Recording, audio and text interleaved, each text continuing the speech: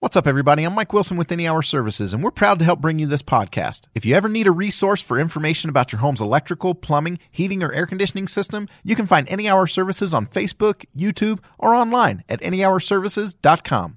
Hi, this is Scott Trout, CEO of the domestic litigation firm Cordell & Cordell. There are many life changes that can happen after divorce that make it difficult or impossible to uphold requirements of your divorce decree.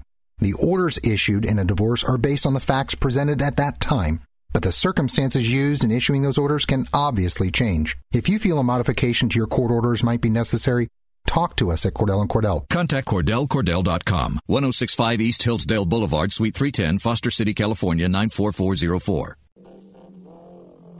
Welcome to Ideation Collective. I'm Jess Larson. Today on the show, we've got Lindsay Hadley. Movements don't fit inside one brand or one organization or one individual. It's something you share. It's something that you amplify. This is another episode of our Innovation and Leadership series where we interview pro athletes, world-class musicians, CEOs, Hollywood filmmakers, and a wide variety of other high achievers. Before we get rolling, we want to invite you to get involved in the charity our founders helped start called Child Rescue. We work to combat child sex trafficking in the U.S. and globally. The top project you could help with now is in Cusco, Peru. There are 20 girls that the local government rescued but didn't have anywhere to keep them safe, so they put them in jail. The government has said that they're willing to give custody of these kids to the aftercare facility we're helping to expand now once we raise enough money and build an extra building there. To learn more, please click on the Child Rescue tab on our website, which is icollective.co. So with that out of the way, let's get to the interview. Hey, Linz, thanks for being on the show. Thank you for having me. So this is a fun episode for me, but to begin with, why don't you tell people what Hadley Impact Consulting is? Sure, yeah. Hadley Impact Consulting is my little one-stop shop for your social impact campaign consultancy. So basically our team provides consulting, fundraising, management services, creative asset creation, all kinds of stuff that we can do for you for any kind of if you want to do a cause marketing campaign or an event or you want to start a nonprofit, we have the wheelhouse to kind of help you provide all of the resources, tools, and know how to do that and get something started, whether it's a tiny startup project or something really huge. We can help amplify that and help you, just have the most impact possible. Great. We're going to have links to that on Lindsay's page on the website. If you come to icollective.co and come to Lindsay's page, we'll have links so you can reach out to her if you're interested. But let's talk about kind of your passion and how you have worked to change things and bring a lot more attention to the people who are doing good things in the world. Let's start with your work for Global Poverty Project. Tell us about the Global Citizen Festival and what you did over in Australia, and let's start there. Well, thanks. I love talking about it. Thank you so much. The Global Poverty Project, when I joined them in 2011, was very, very small. I think in Australia they had 6 employees. It was a brand new charity. I think they had a handful of employees in the U.S. and a few in the U.K. It was really just kind of getting started. And I was actually solicited to come and help produce their music concert and festival on the eve of this Commonwealth Dignitary World Meeting called CHUGM, which is where all the prime ministers, including the Queen of England, converge and they come to meet to talk about Commonwealth issues. So the Australian government at the time was hosting it in Perth, Australia, the most isolated city in the world. And I was asked to come and produce a concert. And it was really exciting because it was an amazing opportunity to raise money and awareness for a cause that I kind of thought I had assumed was kind of done and taken care of, which was polio eradication. And so we put on this concert and we used a really unique strategy, which we can talk about a little bit, that leveraged huge funding commitments and had major impact. And the End of Polio was kind of my first foray into working with the Global Poverty Project as a consultant and as the executive producer of that successful event. And from there, we went on to use that strategy in Central Park in New York City, in the world's oyster, and implement a lot of what we learned and just taking it to such a huge scale. And now it's in its 5th year and it's having a ton of impact. So I executive produced the Global Citizen Festival the first 2 years. Well, I was obviously suitably impressed as I, flew over to to Perth to witness your greatness there. You're so you know, sweet. from our humble days, people that know us will know Lindsay and I started working together in the prestigious retail cell phone business like 13 years ago, and in Southern California, a couple of young punk kids. And so, you know, when you say large funding commitment, most people in charity, I'm not sure that they're going to guess that that meant raising $118 million for polio. So it's been fun for me to watch your meteoric rise here.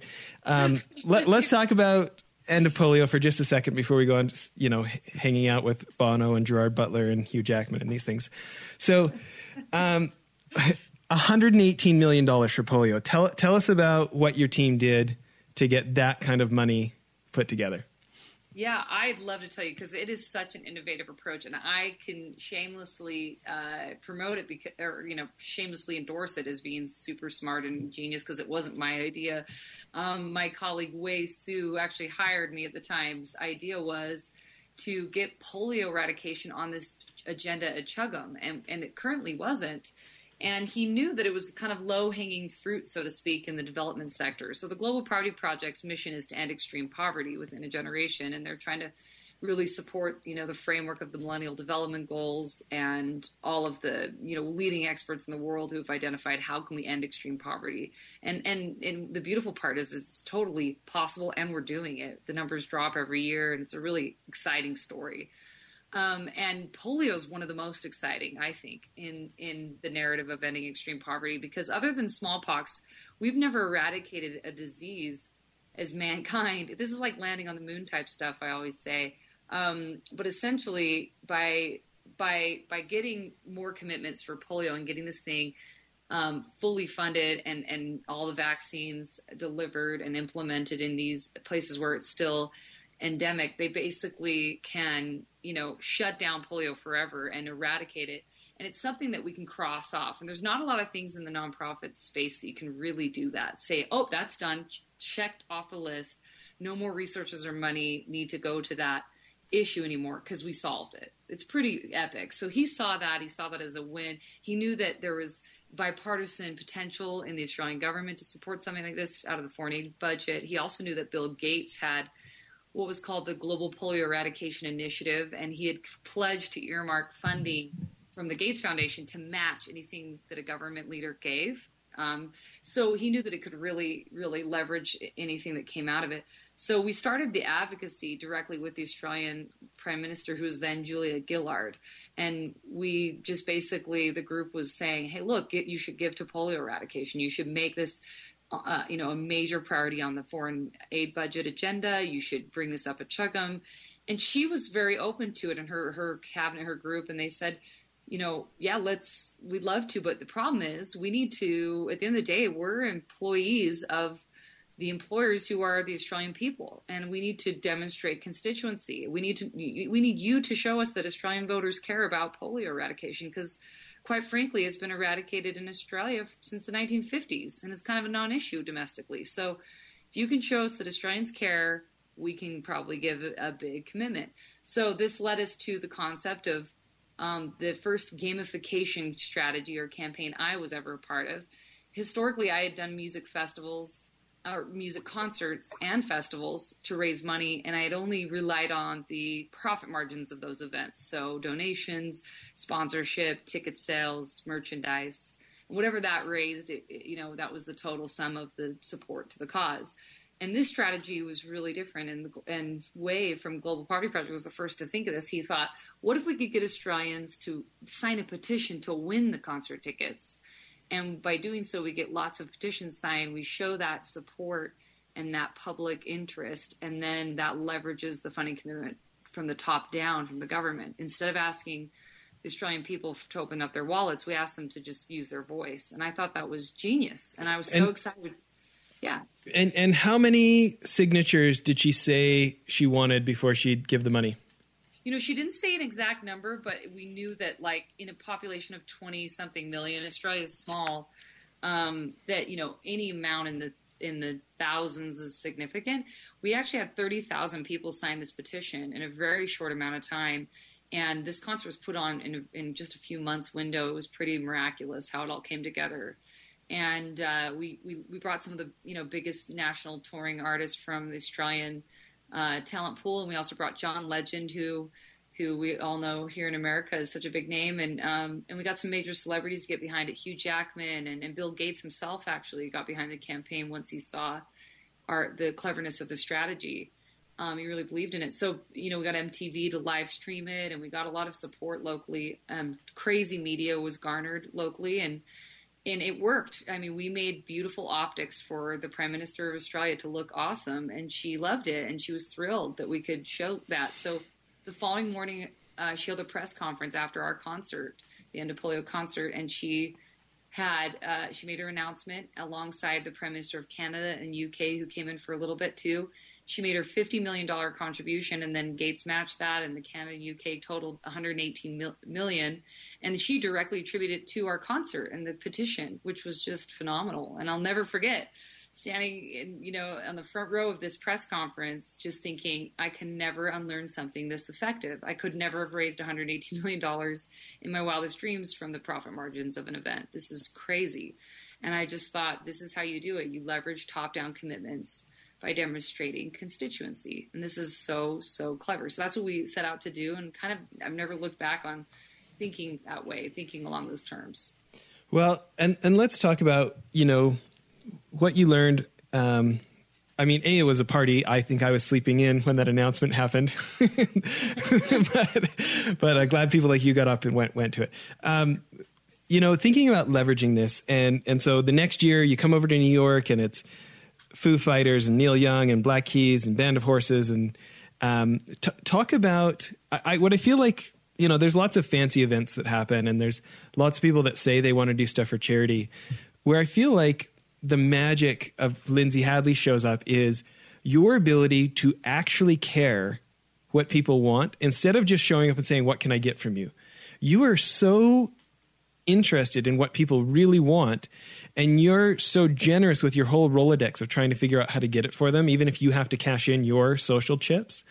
And so the way that you have done these things where you're giving this charity free airtime, but then they're bringing their celebrity supporter, and you're getting this bank or this for-profit company that normally couldn't get marketing dollars to get however many media impressions you got for that kind of a price tag.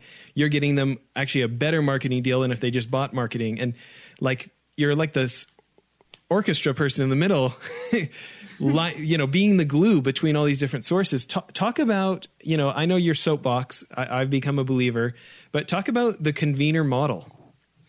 Yeah, thank you. I am so passionate about it, and you're so kind to say it's the magic of me. I mean, I learned this stuff from other people and kept implementing it. And like I said, you can't unlearn something this effective, I feel.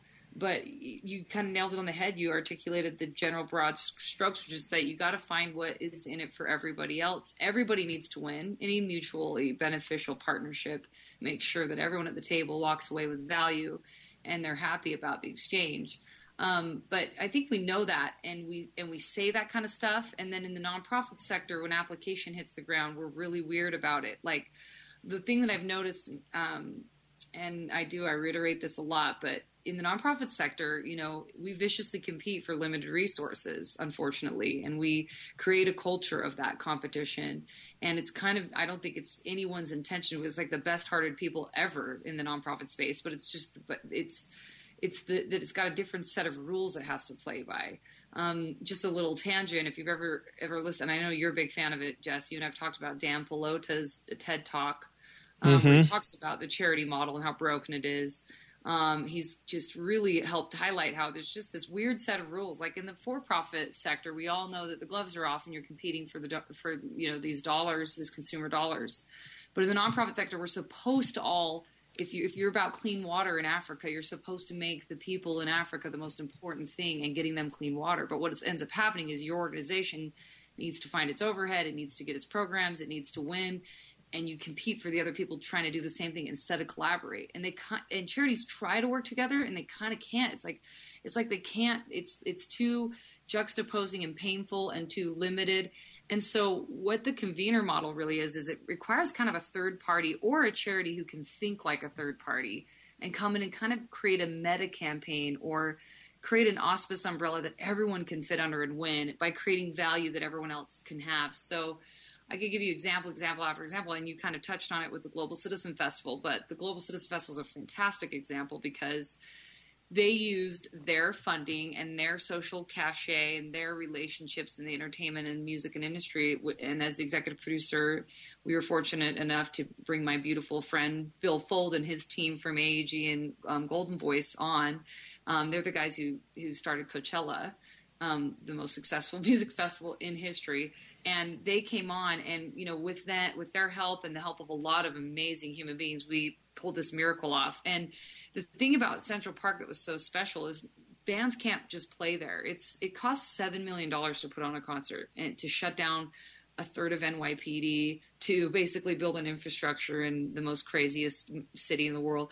I mean, and we did it during the United Nations General Assembly meeting, which is just like the most heightened time for all this, which was just poignant because everyone was in town making huge decisions that will impact the poor. But we used this platform. We funded this thing. We brought in all of the sponsors. We underwrote it. We gave away these tickets and incentivized people to take actions on a platform using the technology of our generation to win these concert tickets. And what we did is we gave the stage time and the leveraging of all of this value of people, 60,000 people winning tickets to the concert. We and it's well over 60,000 every year now because they're all trying to win the concert tickets that you can't buy. Their actions are supporting the big charities that are doing the work on the ground. So we were able to go and basically provide value to every single major player like World Vision and UNICEF and the World Health Organization. And we were able to go to these big organizations and say, do you want, stage time in front of 60,000 people live in Central Park and live broadcasted to 20+ million? And by the way, we'll get tens of thousands of people to do whatever you want them to do, sign a petition, share your video, like your Facebook. And of course, these big charities are like, yes, we'll do that. Well, I remember when we talked about this, you're out trying to raise millions of dollars so that you guys could pay for the concert so that Pencils of Promise or whoever doesn't have to come up with that money. And yes. I remember you telling me about, Jess, we go to these meetings and people would be like, well, what do you want from us? Like they're so skeptical. It was such a rare, exactly. It's consistently like, wait, this is such a rare approach and strategy in the nonprofit sector, but it works so beautifully because what ends up happening is we ended up all espousing the same messaging and content at the same time. We talk about this major event. We talk about the brand Global Citizen, which is bigger than all of us. We all fit under that umbrella. And we give that time and that leveraging point as a convener, and it makes that meta campaign bigger than all of the sum of all of its parts, right? And each of us win. We won out of it. We have bigger traction, bigger engagement. And these charities, got their, like, for example, UNICEF brought Selena Gomez the first year, who has 50 million social media followers. And they got her to push that, blast her social media following and say, check out this festival, make sure you take actions on behalf of UNICEF. And they were willing to do that because they got behind us because we got behind them. And so as you think in the nonprofit sector about creating movements, when you think about it, movements don't fit inside one brand or one organization or one individual. It's something you share. It's something that you amplify. And these concerts and these campaigns are just kind of these flash pan moments in a broader experience. But the strategy of making sure everyone at the table is winning, it's hard, and it takes innovation, and it takes creativity, and it takes a willingness to set aside short-term wins to have long-term impact. And it's just pretty cool. And I found it actually has more powerful short-term impact, actually, than the traditional charity model that you see. Yeah. Having seen it in person, I agree. Let's go back a little bit. Thinking about where some of this strategy came from, after your soccer scholarships for school and getting into the workforce, going to work for YouthLink and actually going to Kenya and going to these places where you got to go be on the ground and see it in action. What kind of an effect do you feel like that had on you being in person? I love that this is such a fun interview because you know me so well. You've known me since I was a kid. But you're so cute. And I wish I could talk about all the things you accomplished sometime. Let's do that. Let's turn it. Well, it's only fair if you also talk about all my failures, which you're acutely aware of. But in terms of traveling around the world and having, the beautiful opportunity to see the world as a global citizen and to be on the ground building, wells and schools and libraries and orphanages and actually working with villages in some instances where people, had never even seen white people. I mean, just so remote, and having these amazing experiences and understanding and making mistakes and understanding, what impact we have on these people and can have for the good or for bad. One of the things that I learned was, there's a real, sensitivity, and it's important to have that we can come in with the best intentions, and sometimes we can cause harm. Most of the time we do well, but just being more cautious and learning and understanding and not trying to reinvent stuff, not recreate the wheel. Everyone says that. But again, charities kind of struggle at doing that. They don't come in. And if you look at some of the best models that I've been inspired by, for example, Charity Water. It's one of the most inspiring nonprofits I've seen in a long time. They came in, and instead of going in and redoing water implementation projects on the ground everywhere, they partnered. They became the meta charity. They became the fundraising and PR beast, and specialized in branding and specialized in engagement, and just created the coolest brand around helping people get clean water. And then they funneled that money to the organizations who already were killing it. They identified the best of class, and they started to support them and amplify and exponentially grow their efforts and let them be the best of what they do, which was branding and PR and storytelling and enrolling people, So I think that's one thing I learned is there's a lot of little charities that go in these places, and I think there's a ton of room for it. It's not too. Little charities are the ones who make the most. I mean, they're like the daily lifeblood to those living in extreme poverty. They're the heroes, the unsung heroes too. But if there's any way that if somebody ever is looking at it and they're like, I want to start, or they've already got a charity that's well in the works, how can we start to think more collaboratively and see what's working and support it and kind of find a way to make it still work for us? But there are ways to kind of get over ourselves a little bit. And there's a lot of cool examples of this. I've seen it on basic community levels with refugee resettlement programs to massive global scale organizations. But the more and more we think like this, it's pretty profound. I'd love to give you a little example of the refugee, just because it's something so micro but so powerful that I think everyone will understand what I'm saying. Sure. My little sister was a job developer in Utah for refugees, and she worked for a particular agency, and they are great. They do great work. They help refugees find jobs. And there's a couple other, I guess you could say, parallel or competitive agencies in Utah that are also doing it. And they all kind of do their own thing, siloed. They get their refugees assigned to them in those case studies or those cases, and then they try to get those individuals jobs. My little sister worked out this amazing deal with Walmart where she just went in and she was able to, she did great work. She did an excellent job at what she does. And she was able to convince Walmart to hire 50 refugees, which was unprecedented in Utah. And she thought in this convener mindset. She thought in this other-centric way. And she thought, I want what's best for refugees long-term, not what's best for my particular agency in the short term. And so what she did is she went to all the other competing agencies and said, look, let's do something totally innovative. I've got these 50 jobs, and normally I would have just given to my 50 caseworkers in my agency's book. And I wouldn't even consider thinking of you guys because it would have just been a win for us. But let's do this. Let's actually create a panel and for all of us, and then we'll not know who the refugees are that are coming in that we interview. We won't know from which agency they're from, and we'll choose the best refugees, full stop. It doesn't matter whose agency they're from. Let's find the best refugees so that Walmart gets the best potential employees, thereby, incentivizing Walmart to keep doing this. And her model was just so effective that just hundreds and hundreds of refugees have seen jobs now over the years because she thought that way. And it was the first person to ever think that way in the whole sector, and especially in Utah. So I just love that. This is the way that we have to start thinking in the nonprofit sector. And I think consultancies like Hadley Impact and and groups that that kind of are thinking out of the box like this are going to be the ones who really help innovate some of the most powerful ways we can support the heroes doing the work on the ground. Yeah. Another thing that I think is fun about what you do is I think we both have a lot of frustrations with the 501c3 model here in the U.S., the nonprofits, for a lot of the reasons that Dan Pelota brought up. And so I think, someone could do the decades of work to try and change public opinion, or you could just skip that step and do for-profit businesses that help the world, which I feel like Hadley Impact is. And then you went and did, so, you're this, for people that know you, everybody's amazed with your crazy Rolodex and how Larry King will throw fundraisers for you at his house and all these things.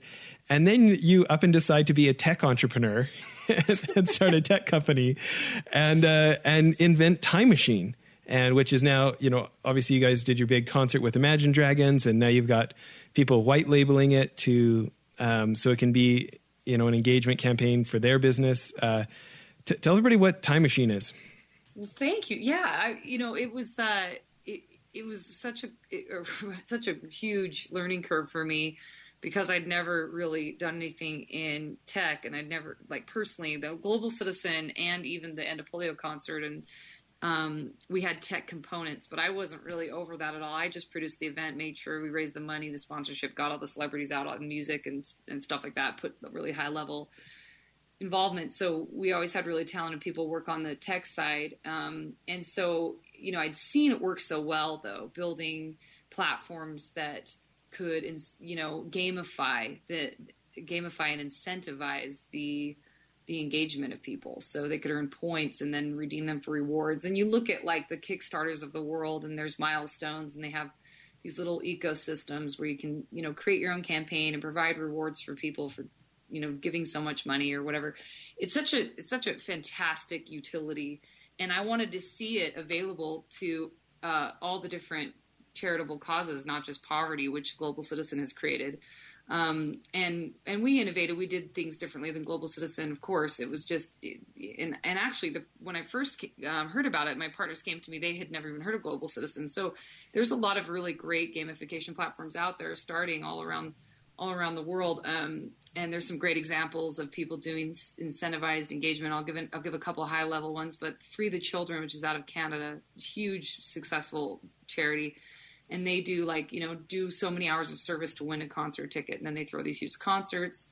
Rock Corps, I think is called, out of the UK. Same thing, volunteer hours in exchange for. But I wanted to create it so that small everyday charities that don't have giant budgets to go create tech platforms and become tech companies essentially could utilize this. So we built Time Machine, and it's a campaign management tool where you can go and curate your own campaigns, come up with a prize locker, give a to-do list and challenges of what you want people to do, and asking people to support. Think of it like Kickstarter, but instead of your money, it's asking for people's time to do things. And these could be Ice Bucket Challenge-esque type things that's done in solidarity. Take a video, take a photo doing XYZ, check in at our event, share our video, or share this website link.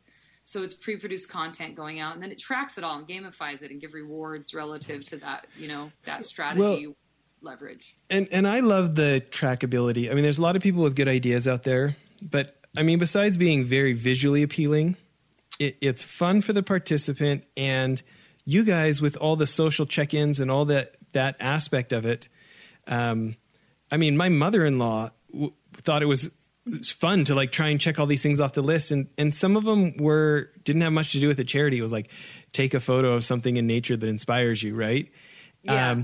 And some of them were more direct stuff. And it's kind of she kind of got on a roll because she started doing some of them, and then she thought she'd do more of them, She was so sweet. It's so fun to see the content coming out. I mean, essentially you're creating brand ambassadors. So, look at the Ice Bucket Challenge. I mean, I know that was just an absolute outlier, but, pouring ice bucket water in your head had nothing to do with ALS. It just was a really clever social strategy of do something in behalf of, and it was so viral and successful. But you could have it be anything, but just everyone's, producing content online. Why not leverage it and turn it into cause-related ambassadorship or brand-related ambassadorship for that matter? I look at people we've looked like Costa Vida, for example, which is a Chipotle equivalent, but based out of Utah. Awesome restaurant, that fast casual Mexican dining food. And they supported the Imagine Dragons fundraiser, the campaign for kids with pediatric cancer. And what they did is they had come into our store and be a good human being. This was one of the challenges. It was really cute. Be a good human being and buy the person behind you a bean burrito for free, just buy them a meal and then take a selfie with you and your new friend. And how fun is that? Total stranger, good Samaritan, here's a meal on me. And then what's cool is that went out onto your social media page, and you're doing something kind. Because they logged in with Facebook or whatever in the app. Yeah, through the app, exactly. It goes out. They're entered in to win a chance to meet Imagine Dragons and go to their sold-out concert. And Costa Vida gives them a free meal for doing it. And Costa Vida gets the hashtag Costa Cares as it goes out with this really cool, this amazing content that's so much more enriching than just traditional media impressions. And everybody's winning in that scenario. And so we're turning cause marketing into, and something that would be probably transactional and private, more viral, because it's all going out through social media, through these tools. And technology is just so powerful today. So the Time Machine platform is really, we're just white labeling it for people. So people, charities, influencers, companies, even governments are wanting, we've got cities and governments wanting to white label it and then incentivize their communities to do the things they want them to do. And so that's what we're currently doing now. We're really excited. We've got one launching this month in April, on April 6th, for the Utah Refugee Center. So it's going to be called Serve Refugees, and it'll be in the App Store. And you can do a bunch of stuff and earn cool rewards for supporting refugees from, the comfort from behind your screen in your pajamas. We'll put a link to that. It's timemachine.do, and we'll put the link for the App Store and stuff on Lindsay's page on icollective.co. By the way, did that country over in Asia go for it? Are we allowed to talk about that? Yeah. It's, we're in the middle of still negotiating, but I can mention it. It's so random, but Kazakhstan. It's other than Borat, has anyone had too much to do with Kazakhstan other than my dad, Steve Smoot, who's been doing business there for 20 years. Anyway, we went over there, and they've got a big expo coming up, and they're white labeling the app for their expo. So they want people to take actions and, enjoy the city while they're in town. And it's all for energy conservation and stuff. So it's really neat. The tool just can be utilized in a lot of different ways. And so it's something that I'm thrilled we built, and we're really excited to keep seeing it get out into the hands of people that can leverage it in a really powerful way. That's fun. So, on the show, we have a couple of standard questions. The first one is, any books that you would recommend for entrepreneurs or innovators out there? Man, there's so many good books. I don't know if you've already mentioned this one, but my favorite book of all time is Bonds That Make Us Free by Terry Turner. You're saying that to butter me up. Yeah. And you're the one who introduced me to that book, and it's just genius and life-changing. Just because it gets to the heart of how we are with people in our core, and that dictates behavior instead of focusing on a lot of behavior, which a lot of these books, put their emphasis on. Do this, do that. This gets into your heart being changed, which then your behavior follows suit. So it's really great, and it's genius. Another really cool book, and I have the privilege to get to know him and consider him a friend, but because he's just been so lovely to me all the times I've ever interacted with him. But Tony Hsieh, the founder and CEO of Zappos, wrote a book called Delivering Happiness. And it's just his journey of building Zappos and creating this phenomenal company culture. But for whatever reason, the way he tells it in this unassuming manner and talks through the innovation of focusing on culture more than anything else. Zappos is just a company I deeply admire. Their values are so core to who they are. It's it takes precedent over everything else. And as a result, I'm a huge fan and customer of theirs. So that's a great book too. I recommend. Yeah. It's funny, having your friend Amanda Slavin, when you got me into their Catalyst Week for the Downtown Project, you know, I didn't think we were actually going to get to go hang out with Tony. And it's interesting meeting him in person. He is so unassuming. Do you know what I mean? Like it's not an act for the book. Like I don't know. He just doesn't walk around thinking he's a big deal. Yeah, he's really, it's cool. It's a cool thing. They've created a cool environment. And I mean, just what Zappos does. I mean, just reading what they do in this book that's different, that sets them apart. You just wish every business thought like this. Well, the world would be so cool. So that's a really great book too. Yeah, I think there's okay. We'll put those links up. And so many good books. Like I just feel like you probably would have talked about them all by now. But like, so many good ones. Okay, well, you can email me a list. We'll put them up. So I'm thinking about all these people. You know, whether it's Katie Holmes and Olivia Wilde and Bono and the head of the World Bank or the head of the United Nations that you've interacted with in these collaborative things that you've done. But one couple that really stands out to me is a couple you've been raving about for years was Hugh Jackman and his wife, Deborah Lee Furness. And I think it's only fitting now that they're a client of Hadley Impact with Hopeland and what they're doing. But I remember how much you were like, no, Jess, he's like, it's not an act. He's like sincerely a good person. Like I love these people. And then when you got me into that dinner, the Global Poverty Project event, the dinner over at their home, and there was, you know, all these different celebrities and a bunch of them were maybe not as awesome to meet in person. And then you hang out with those two and they're just like, they're so sincere. And she, you know, Deb was just talking about like all these like things about being a mom that are like hilarious, but not necessarily flattering about herself, you know? And I'm like sitting next to Tyra Banks' billionaire boyfriend and Hugh Jackman sitting next to me and is like just as nice to me as the guy who can give an enormous donation, you know? And just like, anyways, talk to me about what it is that impresses you so much about them.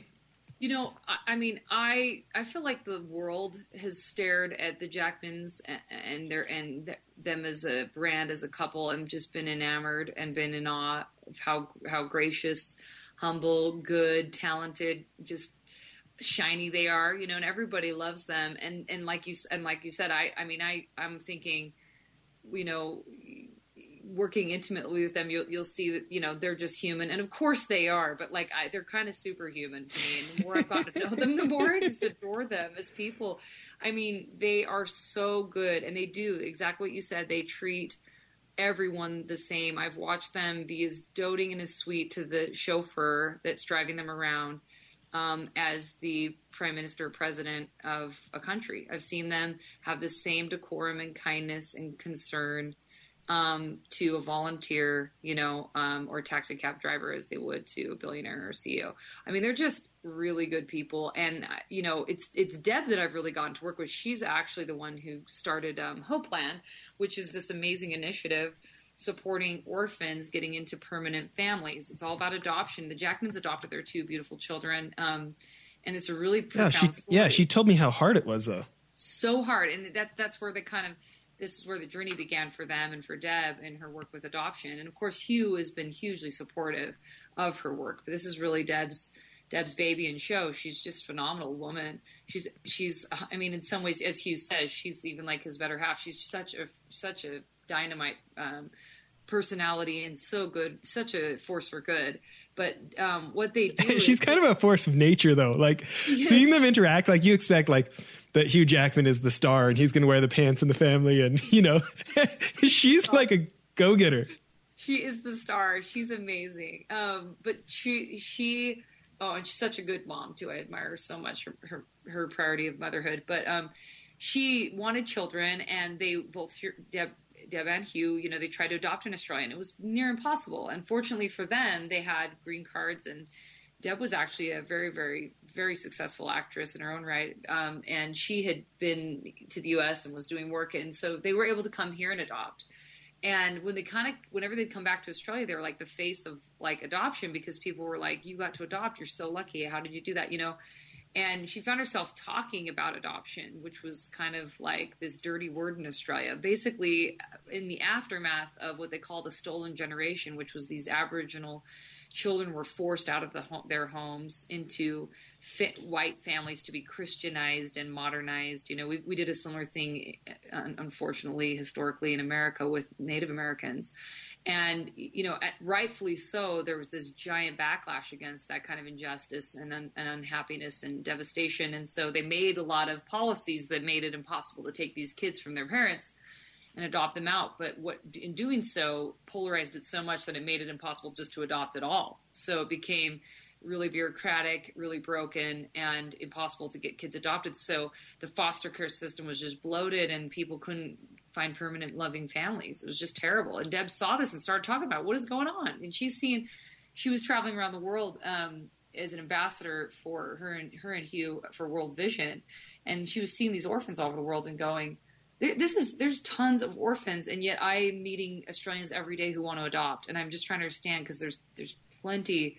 The supply and demand is not the issue here. She could easily see it was just like the bureaucracy in the middle. So she started campaigning, created the Adoption Awareness Week and Adopt Change, which is this really great charity out of Australia, and eventually led to some major policy reform in Australia under the Prime Minister Tony Abbott, and he directly attributed it to her efforts and actually gave her an award and brought her to their equivalent of the White House, Kilberry House, and they had the Jackmans there. And Hugh shares that it's like the greatest accomplishment of his family's life. Like, he's more proud of that moment than anything he's accomplished in entertainment, which is really sweet. And so they're now setting out to do that on a global stage with Hopeland, and we're launching this year publicly. And we've got some really cool campaigns. If you go to our Hopeland, so OUR, hopeland.org, you can actually sign up right now, kind of like a pre-register, sign the Declaration of Dependence.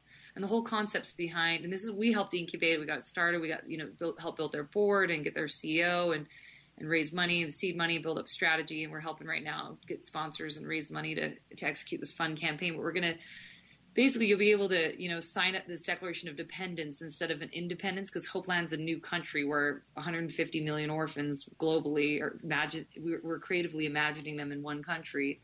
And we need to opt in as citizens, and we need to support these kids because we're their parents as a global community, since they don't have parents. So we have we're going to do a flag campaign and a national anthem we're creating.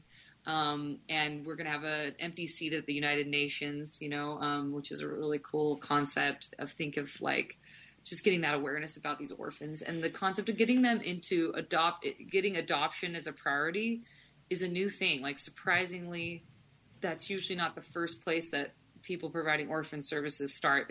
They're starting with the temporal needs. And so this kind of meta campaign, this convener model that Deb's creating, is going to be a really powerful force for helping get kids into permanent loving families, which is definitely the solution for the orphan crisis.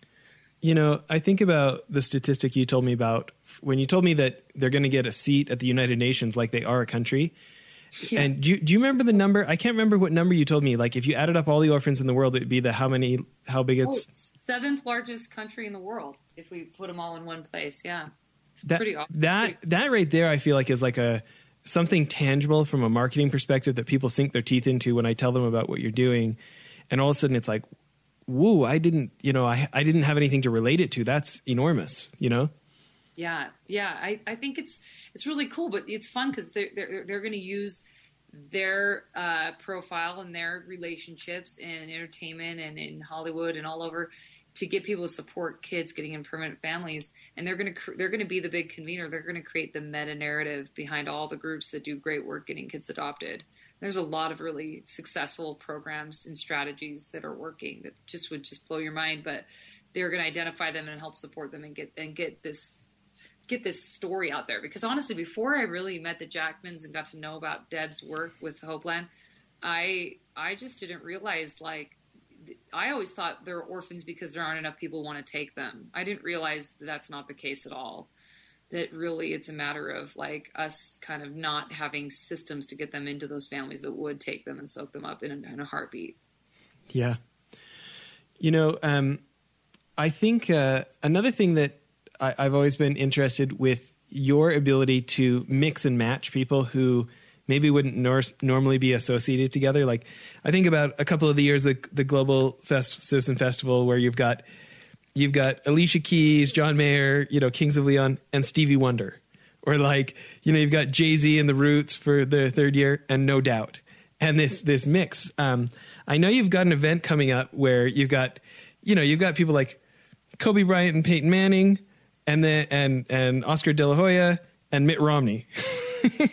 Tell us about your mashup here with Charity Vision.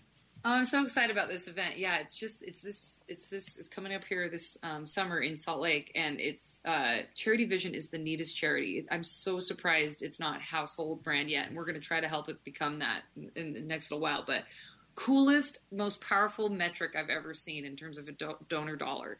For $30, you can get a kid or a person in third world country sight. You can give them sight for $30. Basically, cataract surgery is incredibly affordable, especially in country. If you've trained by Charity Vision's, incredible program.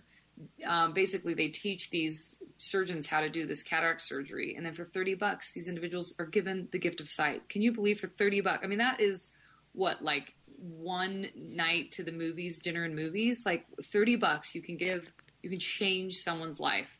Like that is so crazy, and that brings people out of generations of poverty when you solve a disability like blindness. It's just so cool. And so, and they have no overhead. This charity has been ran for years, and they've done amazing work. You can check them out. But the Romneys caught wind of Charity Vision and just fell in love with it. So Mitt has gotten hugely behind it. And last year they did the funnest event. It was called Fight Night. And Mitt Romney actually boxed Evander Holyfield. And didn't that go on Jimmy Fallon? It did. He talked about it on Jimmy Fallon when Mitt went on, and they're buddies with Jimmy. And so this year they've got Mario Lopez, like Slater from Saved by the Bell.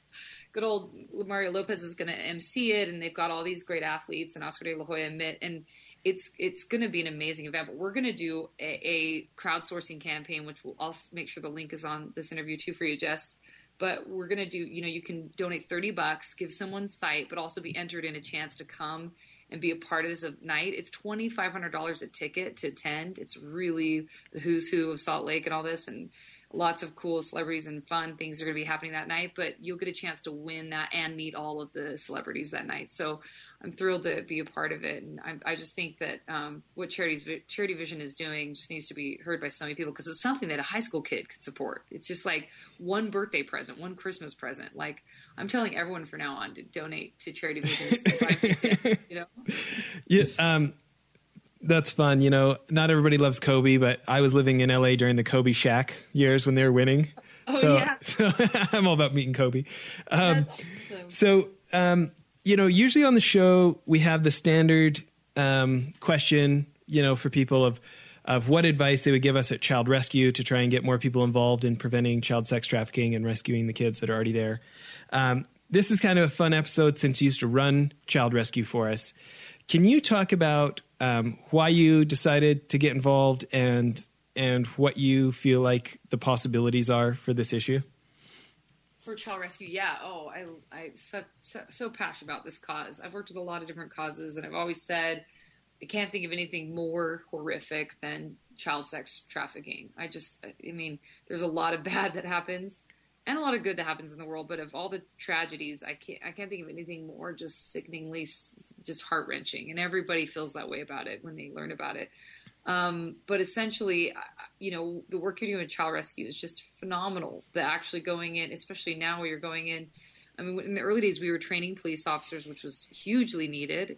Still such a new topic, such a new issue. I remember we had that amazing training in Salt Lake where we trained over 500 police officers, FBI agents, and FBI agents. That was so cool. We did a lot of great work helping support that, and just the awareness. Because prior to Child Rescue, I was a lot like the rest of the public, where I thought prostitution was this victimless crime. I just thought, these individuals selling themselves for sex, that was just, they're broken. They've probably had hard lives. Nobody chooses that, like, for fun. But I definitely thought, it's something kind of too complex to solve. But when I realized how how much of it is preventable and how much of it is not by choice. And these kids are systematically victimized and coerced and raped. I mean, essentially for money. And just realizing the whole sex industry, the porn industry, just entertainment, just realizing how much of a slippery slope that whole world is, and painful, and wanting to just do something.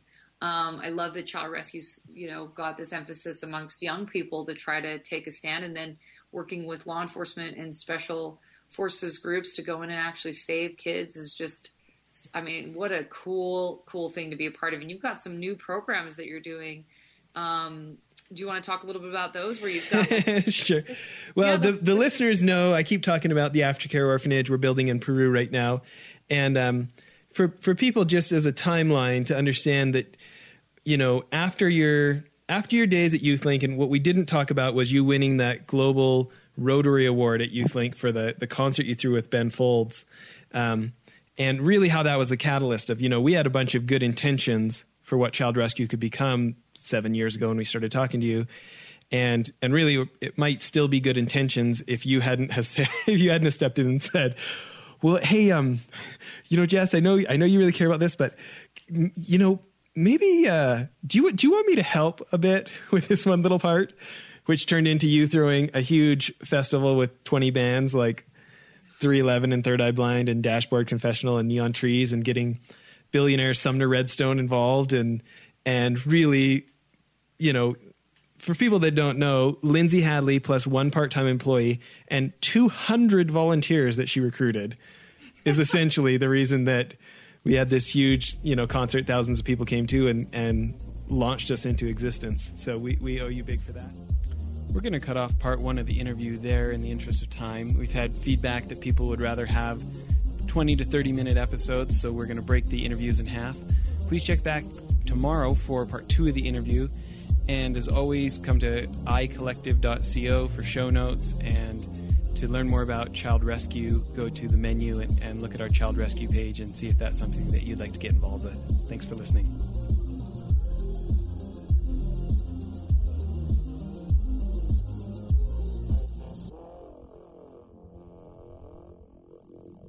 Hi, it's Jamie, Progressive's Employee of the Month, 2 months in a row. Leave a message at the...